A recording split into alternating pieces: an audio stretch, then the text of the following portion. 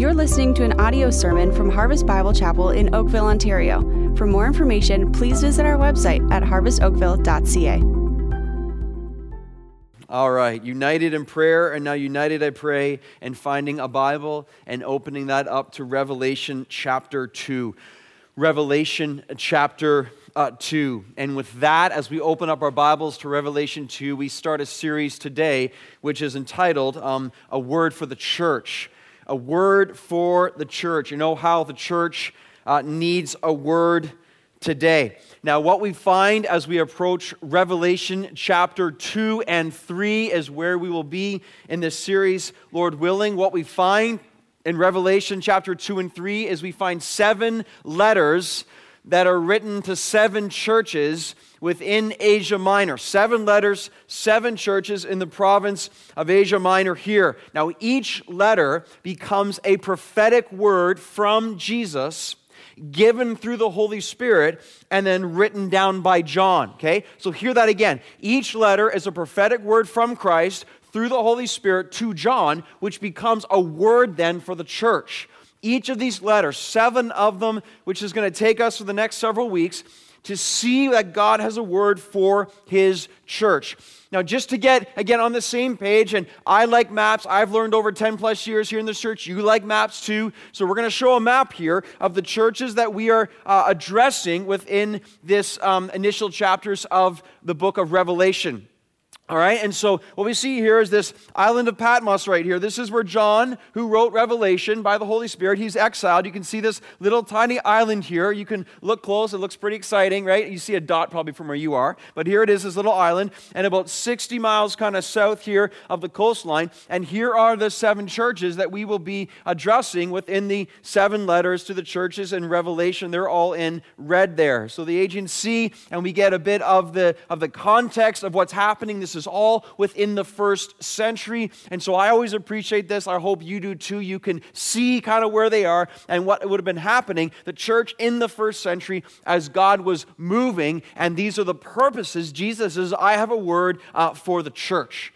Now these 7 letters found in these early chapters, they have been well preached and well studied ever since they were written. And there's a few reasons for that. The first one is, what we read, they were actual conditions in actual churches in an actual point of time, okay? So real churches, real events, real problems, real exhortations. The second reason we find here that this has been well studied is these letters paint a portrait of the church that can be located at any one or point of time of history. So the picture painted in these letters, you can go throughout history and you can identify similarities throughout the church in the last 2,000 years, including today as well. So actual conditions, they're painting a picture of the church as a whole, and the reason these letters are also loved, it's going to address our individual hearts as well. We will find ourselves resonating and being convicted by the Spirit of God as these letters are preached over us. So this becomes a word for the church in the first century, but this, of course, becomes a word for the church today as well. One of the things I want you to be aware of, if you've been here since the summer or maybe well before, and if you haven't, then I want you to see this here. In August, we had Psalm 31, and that was In God We Trust. Psalm 31, and then from Psalm 31, we went to Because I Said So, the series on the power and the authority of the Word of God. And now we're in the 7 letters to the 7 churches in Revelation, okay? I want you to see the intended progression. Psalm 31, trust in God, okay? From trust in God, how do we do that? We trust in His Word, the authority of God's Word. Okay? Trust in God, trust in His Word, and now we move on to these Revelation letters, but now specifically, what is God's Word for His church? Okay, do you see that? Psalm 31, trust in God. How do we trust in God? In His Word, because I said so. How do we trust God specifically in His Word? What does He say? And now specifically the word for the church in the letters of Revelation. Just trying to show you there is some method to our madness, all right? Just want you to know that. And there is intention to say this is the progression. Trust Him, trust His Word. Now what's His Word for us today? And as we jump into each letter, each church carries a very specific theme as given by the Holy Spirit.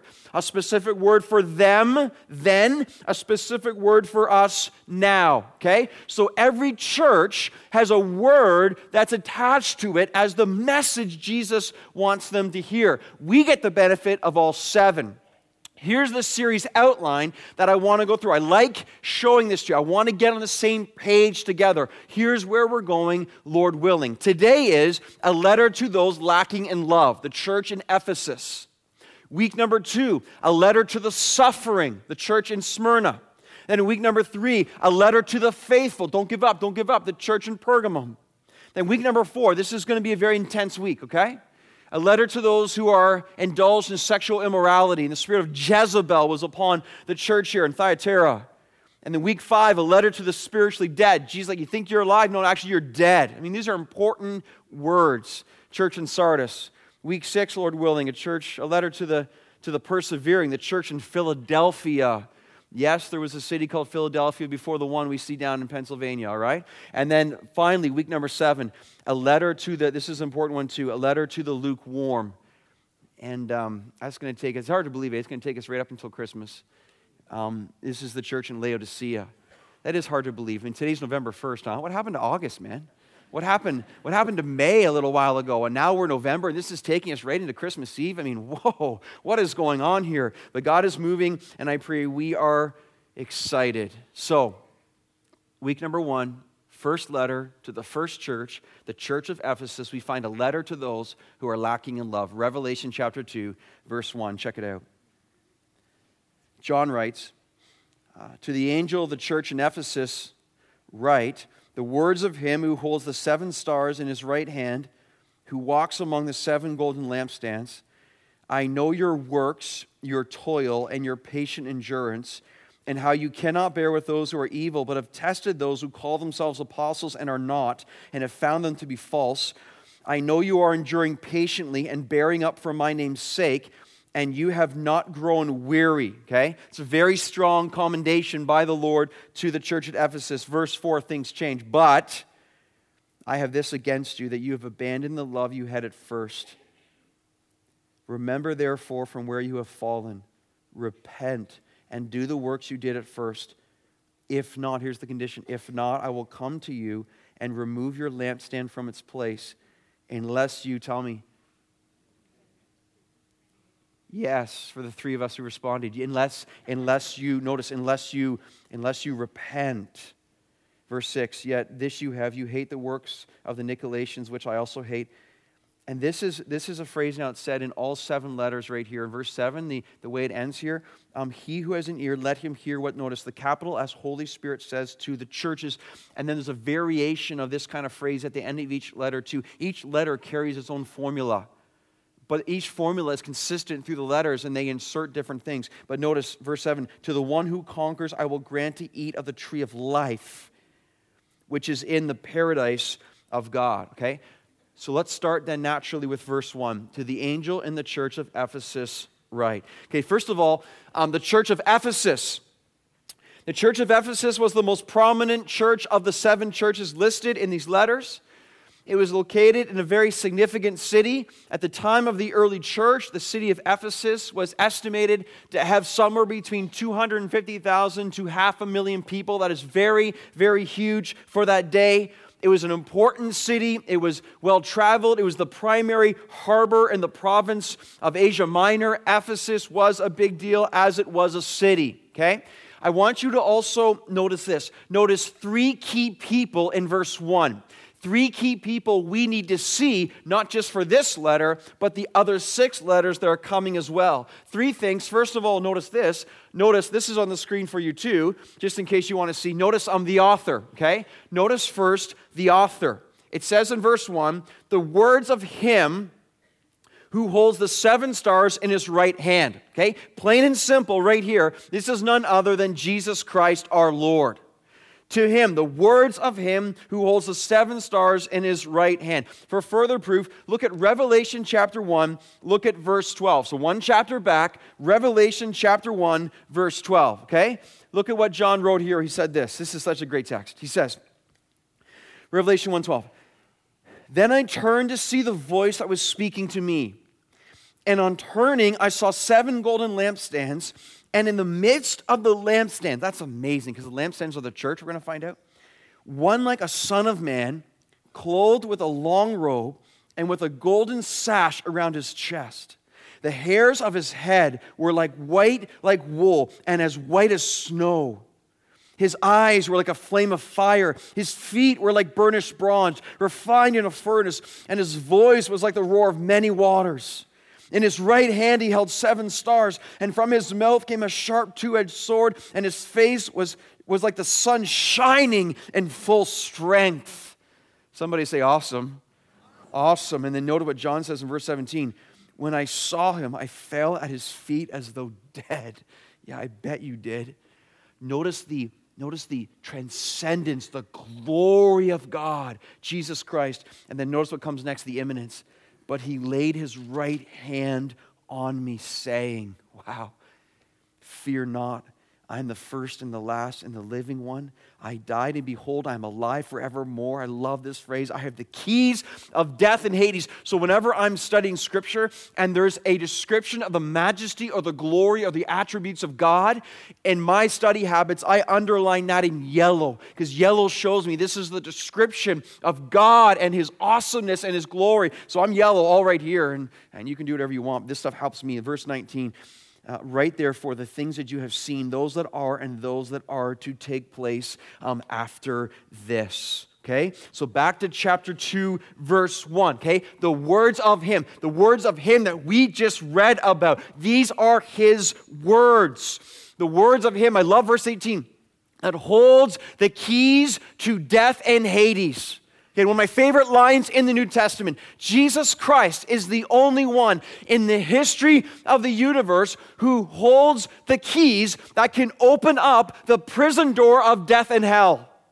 Jesus Christ, you might be here right now to hear this truth. Right now, you are here by appointment from God to hear this. You are longing for life. You are longing for truth. You are longing for purpose. You know there's sin in here. You know that you can't do it on your own. You know you're a wretch. You know you're messed up. You know you can't find satisfaction in yourself or this world. You know you need someone else. You know inherently you are dying because of sin as well. Jesus Christ says to you today, I hold the key, and I alone hold the key that can open up the door to death and Hades. Jesus says, I am the way and the truth and the life. I hold all glory. I'm the God of kindness and love and compassion and mercy. Jesus Christ says to you today, I am the only one.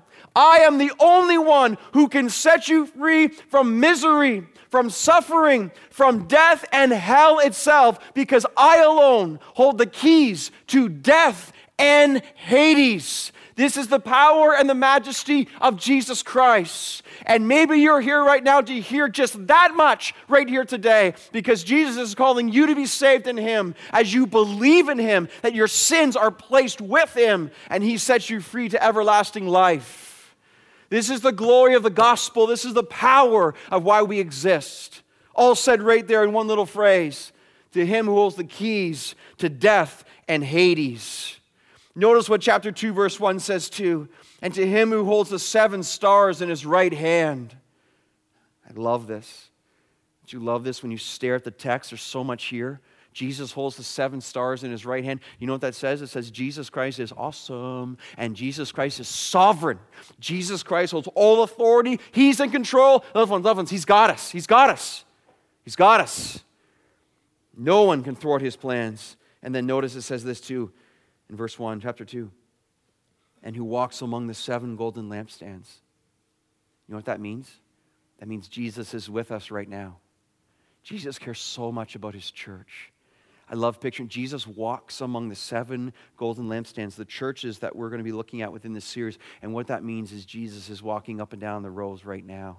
And Jesus is walking right through the aisles right now, and Jesus cares about this place way more than we do. He cares about his church so much. He's walking through the churches of Canada and North America and Europe and across this globe. Jesus Christ is so passionate about his church. And this is just the author of these letters. Here's the next person I want you to see. It's the messenger. Look at verse 1. At the beginning it says, to the angel of the church in Ephesus. Now, there's debate over the word angel. Some understandably want to see it as an angelic being. However, strong arguments against this are the fact that angels do not sin, and later on within this text, they are charged with forms of sin. Also, it's hard to understand why God would send his word to Jesus, then send it to John, then send it back to an angel. I think the best explanation is that often in the New Testament, the word angel can also mean messenger. So this would mean then these angels or messengers would be representative pastors or leaders within the church. So Jesus says, I give my word through the Holy Spirit to John. John, you give these words then to the messengers, to the pastors, representative leaders, that they might now go and distribute this message to the churches. So we have the author, we have the messenger, and then thirdly we have this, we have the recipients. The recipients. Now, many try to read into Scripture more than they need to, and in the process what we can do is pass over simple logic, because what's listed here, we see the 7 stars and the 7 golden lampstands. But as the saying goes, I like this saying, goes like this. It says, if the plain sense makes good sense, seek no other sense, lest it result in nonsense. Okay? I'll say that one more time for those of you who need to hear things twice, and that's okay. I do too sometimes, all right?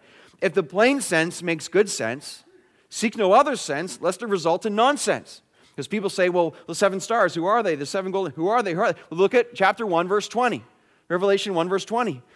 As for the mystery of the 7 stars that you saw in my right hand, and the 7 golden lampstands, the 7 stars are the angels, messengers of the 7 churches, and the 7 lampstands are the 7 churches. All right, there you go. Debate's over. We know. Jesus just told us, thank you, Lord. All right? So just to recap, Jesus has a word. He's got a word for the church. He's the author. He's sending messengers. And we are the recipients, as the recipients were in the first century, the people in the church. And what Jesus does right now, he takes this first letter to the first church in Ephesus, and I think he goes right for the spiritual jugular. And this is what we're going to see then within this text. Jesus goes for what matters most. He who has ears, let him hear. Oh, God, give us ears to hear today by your grace. Give us ears to hear. And this takes us then, it's a bit of an introduction, obviously, which is so important, I believe, as we go forward. I hope you appreciate that. But this takes us to our first point now of this message in the church of Ephesus and the church of Oakville, which is this. Our first importance must be our first love. Our first importance in our lives must be our first love for God. So Revelation 2, look at verse 2 now. Jesus says, I know your works, your toil, and your patient endurance, and how you cannot bear with those who are evil, but have tested those who call themselves apostles and are not, and have found them to be false. I know you are enduring patiently and bearing up for my name's sake, and you have not grown weary. Okay, so I read verses 2 and 3, and I'm like, man, wow. Church of Ephesus is rocking. The church of Ephesus, man, they got a lot going on, and they do.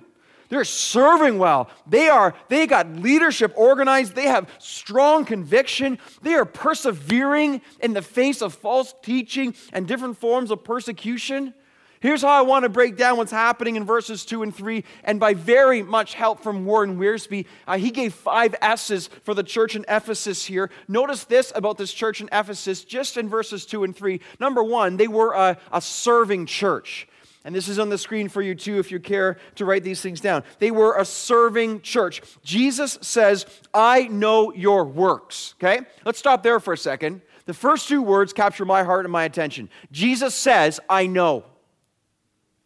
Every letter, loved ones, of these 7 letters, Jesus starts out by saying, I know.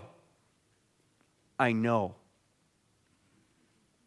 Adrian, Jesus knows. He knows everything that's going on in your life and mine. He knows everything that's happening in this church. It's not Jesus is ever up in heaven saying, hey, what are they up to now? Are they hiding from me? I can't quite see what's going on. Jesus knows every single letter. I know. Now, two things happen to me when I understand Jesus knows everything. That sobers me. There's no pastor getting away with sin. There's no church getting away with falling off the map and going into some terrible position. There's no denomination that can go outside the knowledge and the sovereignty. It sobers me. There's one in control. It's not us. It's Him. It also incredibly encourages me as well. The fact that Jesus Christ knows. You know what encourages me so much? It encourages me in this truth. There's no one who cares more about the church of Jesus than Jesus. Jesus says, I know. Every letter Jesus starts with, you can read it there, I know. And what does He know? He knows, first of all, He says, I know your works, church of Ephesus. So they're a serving church. I know your works. This church wasn't lazy. They were active. They were serving. They were busy for the Lord. Many of us right here, we desire to be an active, engaged, serving church. It's part of knowing Christ. We find this out also. They were a sacrificing church. Jesus says, I know your works and your toil. Toil means to work hard. So the church at Ephesus, they were laboring for the Lord. There was a sacrifice of time. There was energy and effort given for the church. Jesus appreciates a church that gives their best. They're working hard. I do a lot of coaching throughout the year, coach my kids in sports, and as a coach, I love athletes who work hard. You know what I'm saying? The lazy kid drives me crazy. Come on, man, give it your best. Come on.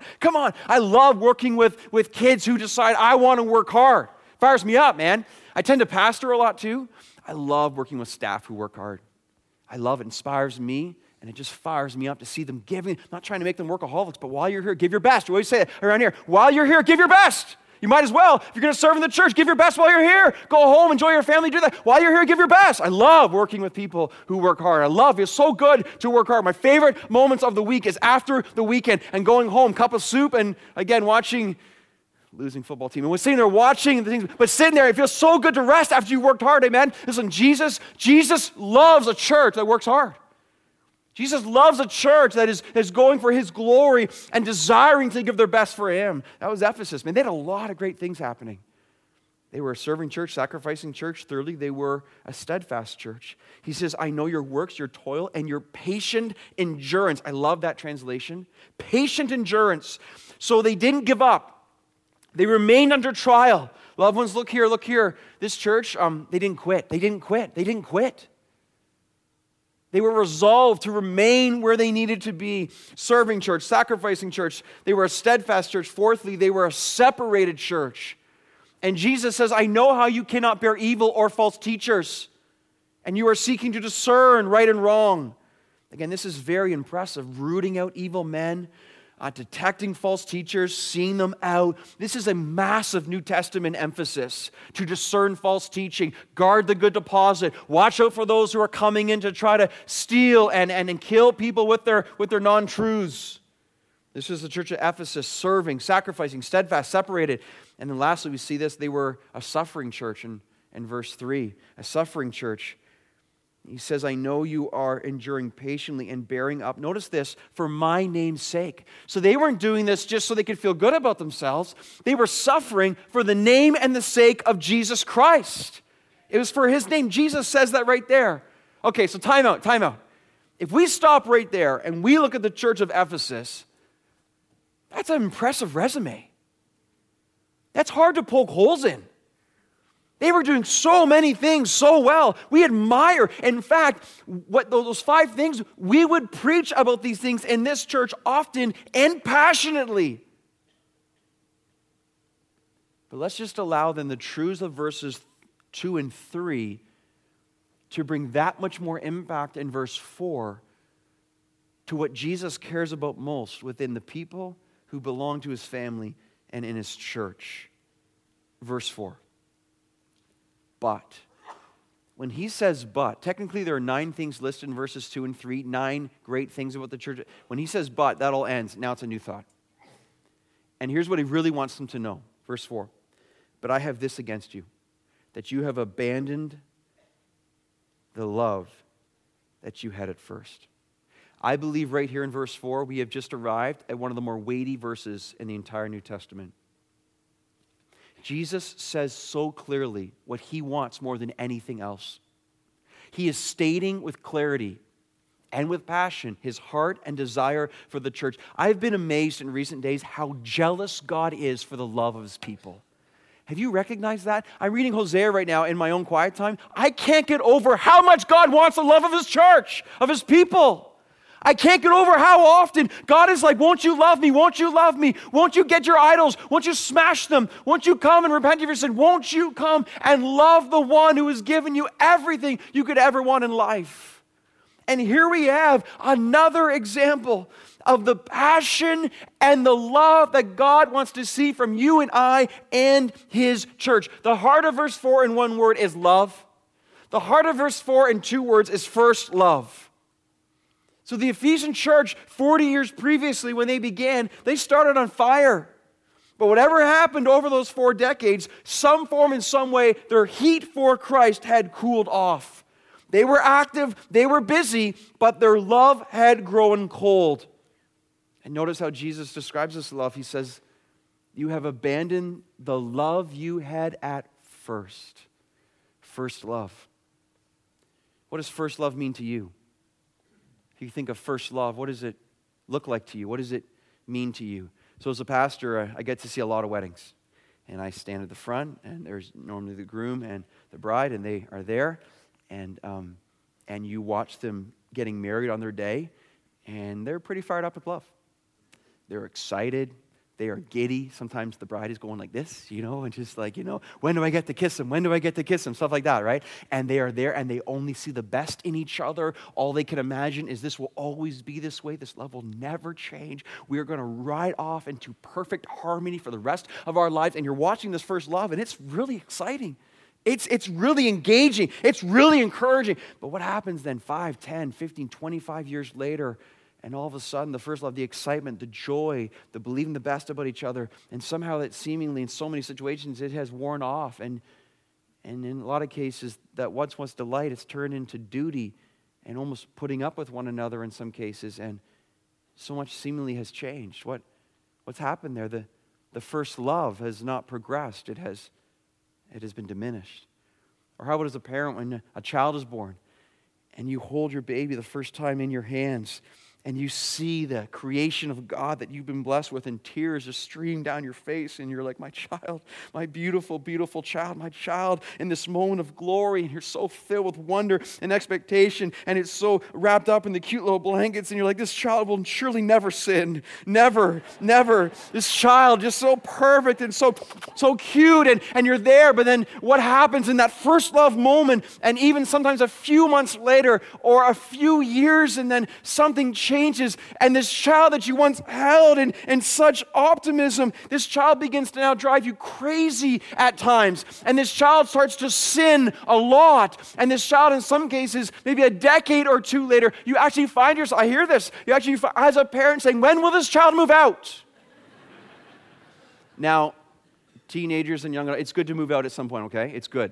That's healthy. But what happens when the parent's saying, this will never change? And then all of a sudden they find themselves so aggravated. And well, the first love in some cases has been diminished. And most importantly, the example I want you to see, and this is what is so real for us, it's the day our man or woman is saved. And the extreme joy, the extreme passion, the extreme love for Christ, the fire that is there, the zealousness, the intensity, the pursuit, the joy again in the Lord, but then over time something changes. Listen, over time as believers walk with the Lord, sometimes and too often the mornings are not as early. The Bible is not quite as worn. The songs are not as often sung. The prayers are not as strong as they once were. And what was that delight in I'm saved, I'm saved, I'm saved, I'm saved, I'm saved, I'm saved. I see my sin, I see my Savior, I cannot believe. And that delight has turned in again to duty, and in many believers' lives can even have become a chore. I'll do it because I know I should, but I don't want to, and fine, I'll do it. This is what Jesus is addressing within this verse and this passage right here. Let me read verse 4 again. But I have this against you, that you have abandoned the love you had at first. Notice, loved ones, the word abandoned. It's a very key word in this verse, okay? Notice, listen carefully. This is not, I lost my first love. This is, I have left. I have left my first love. The difference between losing something and leaving something is significant, okay? When I lose something, okay, I lose it by accident, okay? There's one child in our home who will remain unnamed at this point, but he or she has a tendency of losing things often, okay? But that's not by choice. That's by accident. Where did I put it? When you lose something, you're like, where is it? Where? If you knew where it was, you would find it. But because you lost it, so I don't know where it is. But listen, when you leave something, that's not accident. You are placing something down and you are walking away fully knowing that you have left that item, that thing, that state of whatever it is. I have left that posture. And the difference between losing, I don't know where it is. When you have left something, you know exactly where it is. You know exactly where you left it. And Jesus makes the point here. He says, it's not that you lost it. It's that you've left it. You've left first love with choice and intention. So let's open ourselves up right now, not to the condemnation of the enemy. I'm not interested in that at all. But let's open ourselves up right now to the conviction of the Holy Spirit. Have we left our first love? Has our heart grown cold?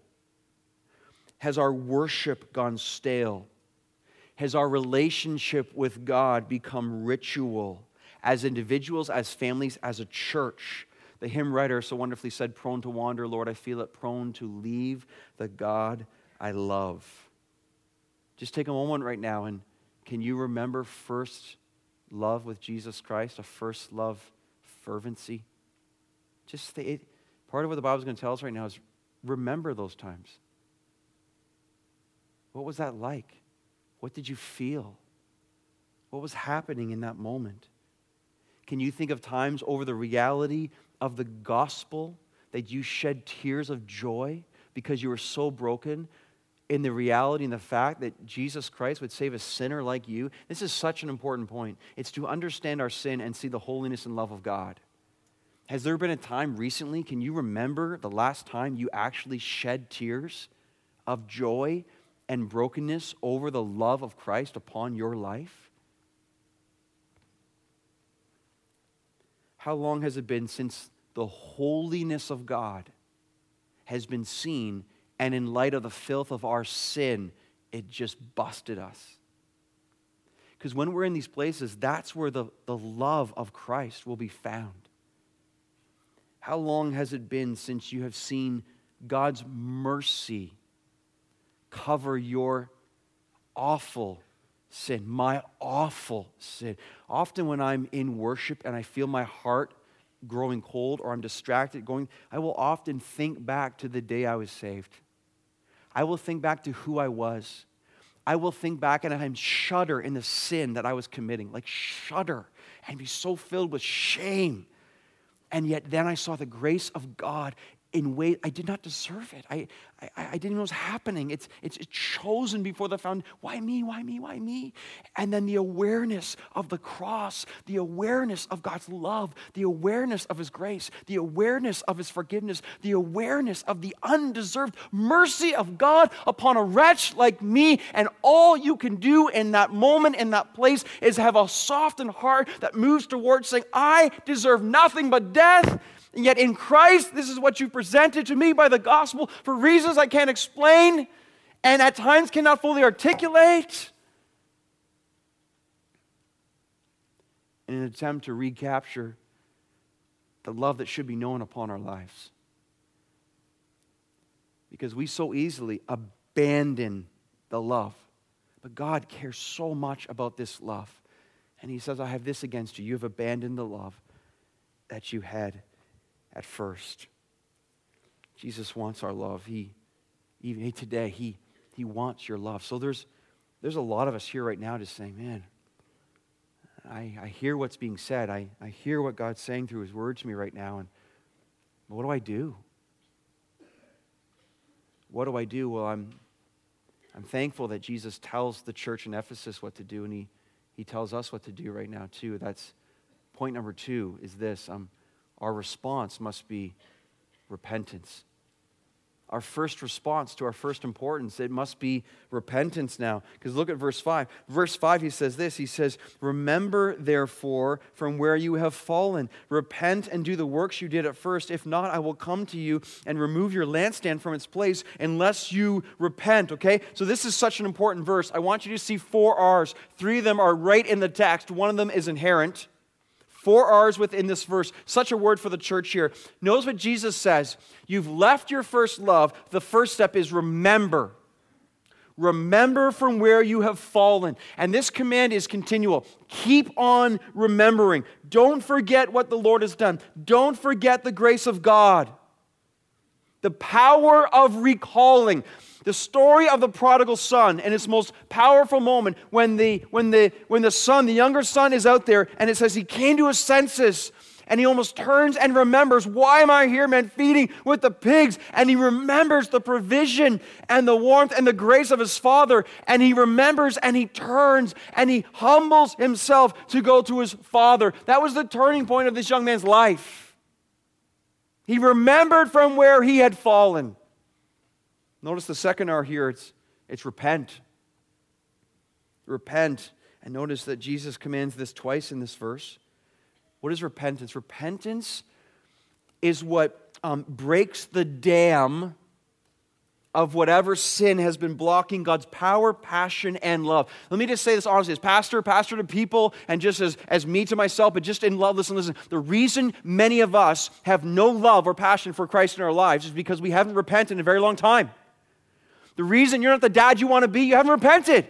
The reason you're not the leader that you should be, you haven't repented. The reason you don't have passion in your life, you haven't repented. The reason your heart's been so hard and you haven't forgiven other people because you haven't repented. Repentance without it puts a dam of God's passion and love and grace upon our lives. God works through those who know they need Him. I'm just telling you, man, repentance is a daily thing. Now, repentance, it isn't just, wow, I hate my sin. Repentance is saying, I hate my sin, I'm turning other direction, and I'm replacing it with the virtue or attribute of God in my life. Repentance can't just be, I hate lust. I hate lust, I'm turning, I embrace purity now. Repentance can't just be, I don't want to hate that person, I turn from hating that person, and now I love that person. Repentance just can't be, wow, I want to love God more, or I repent that I have not loved God more. It is now turning 180 degrees and saying, I repent of not loving you, God, but now I turn and I'm walking to love you, God. I take actual steps now to pursue God. It's a choice of the will, loved ones. We can all choose to repent right now today. All of us. By making steps towards the Lord God Almighty, towards Jesus Christ.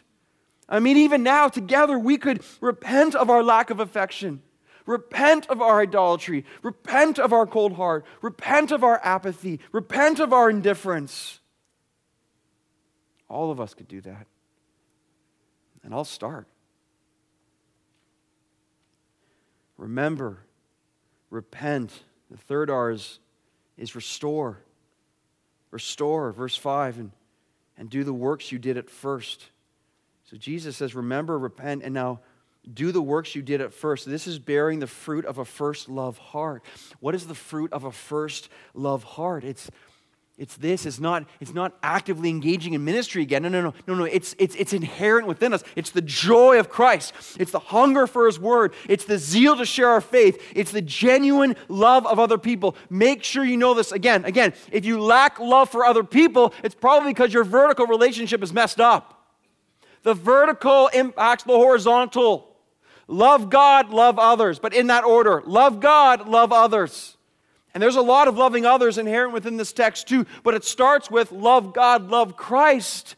The joy of loving Christ, you're so filled with love for Him, it naturally flows from your life into other areas. The single greatest healing power of a marriage is a passionate affection for Jesus Christ. More than it is for one another. The blessing of seeing a home united in love is a passionate affection and pursuit of Jesus Christ. It naturally then impacts every other relationship you have. It's just the way it works. Restore, do the works you did at first. When we are doing the fruit of first love, there's a massive gratitude. I discipline myself a lot to sit back and just say, Lord, I thank you, I thank you, I thank you, I thank you, I thank you, I thank you. These cold mornings recently, I'm sitting up in the dark in my home, and I hear the furnace come on, and the heat starts blowing. Lord, thank you for heat. And then you start from there and like, wow, thank you. I can sit here in peace right now and read. Thank you for your word. Thank you for your grace. Thank you for your love. Thank you for your patience. Thank you for forgiveness. Thank you for my family. And all of a sudden your heart turns over and you feel a joy and the love because you've taken your emphasis off yourself and you've placed it upon Him, and you're the giver of all good gifts. And all of a sudden you lower as Christ is exalted. It's a choice of the will to be thankful to Him who has given you all things. You can do that as much as I can. But you got to take the time to put yourself in the position to do so. That's the choice of our will. Ultimately, we're saying, oh God, would you restore to me the joy of your salvation, Remember, repent, restore. The fourth R is this. Now, notice this over here, okay? Watch this. We are called to remember, we are called to repent, we are called to restore, but now Jesus says, or I will remove. We do these three, but now Jesus says, if not, then I will remove. This is very, very serious here as we see what's happening in verse 5. Look what Jesus says.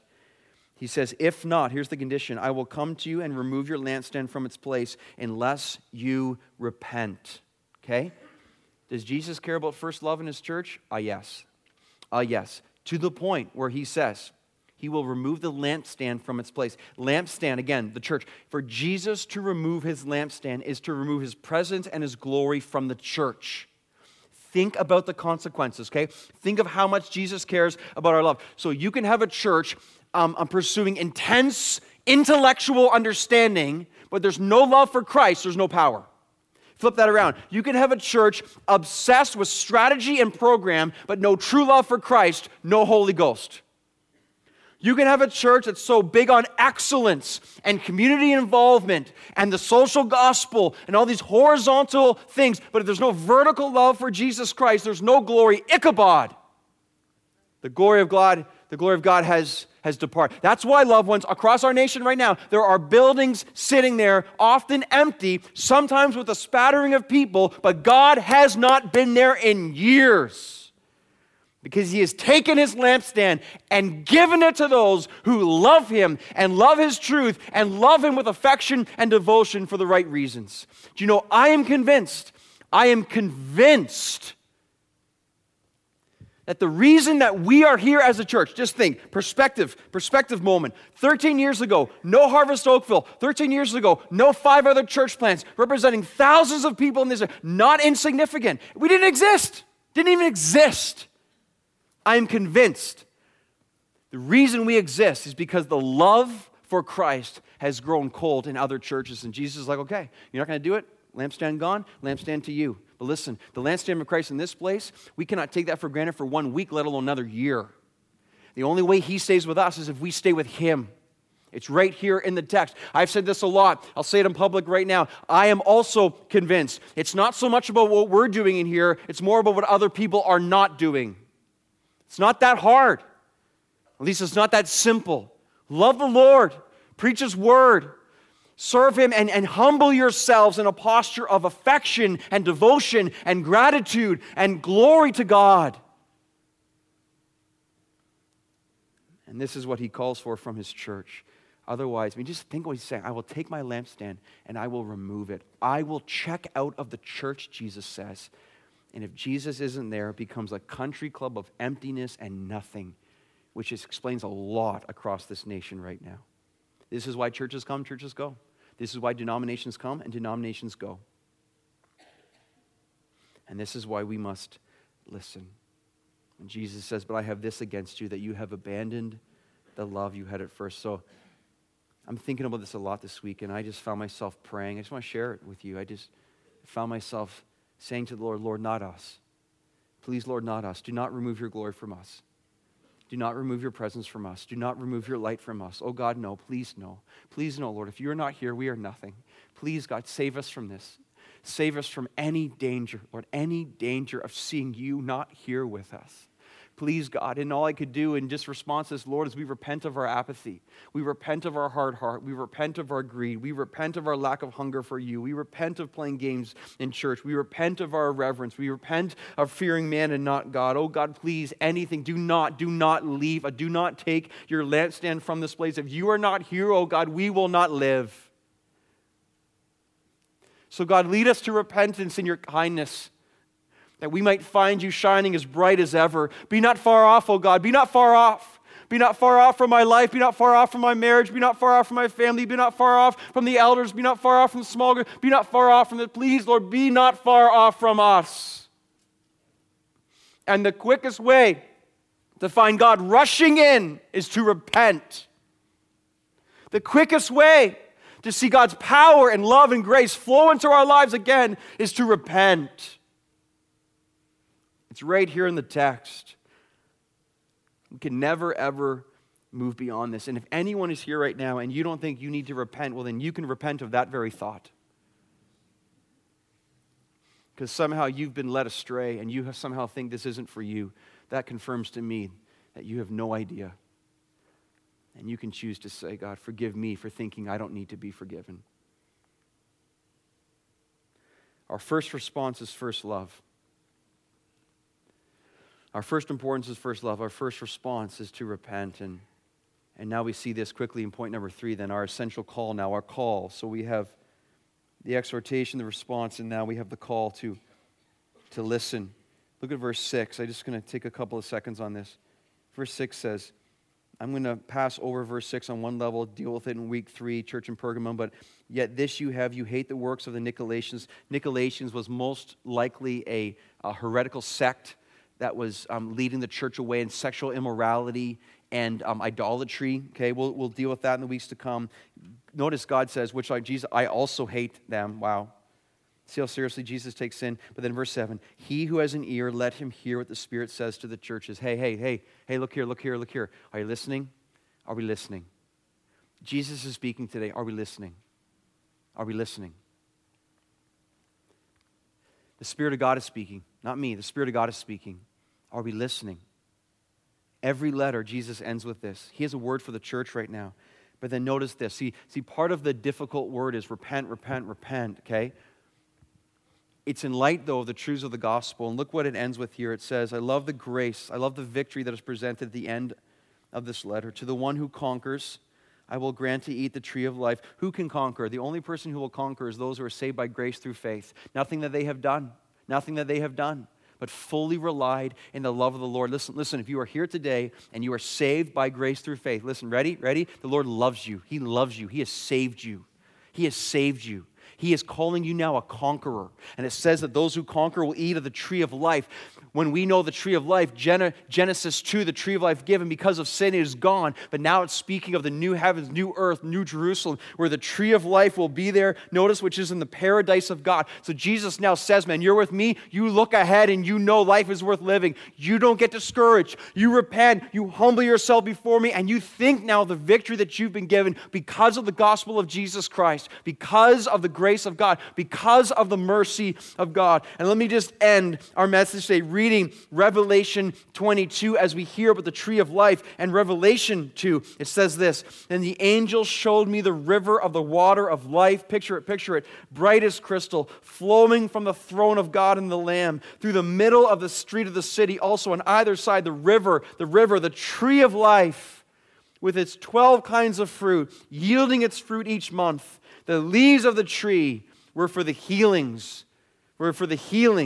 of the nations. The tree of life, the one who conquers, all because of Jesus Christ.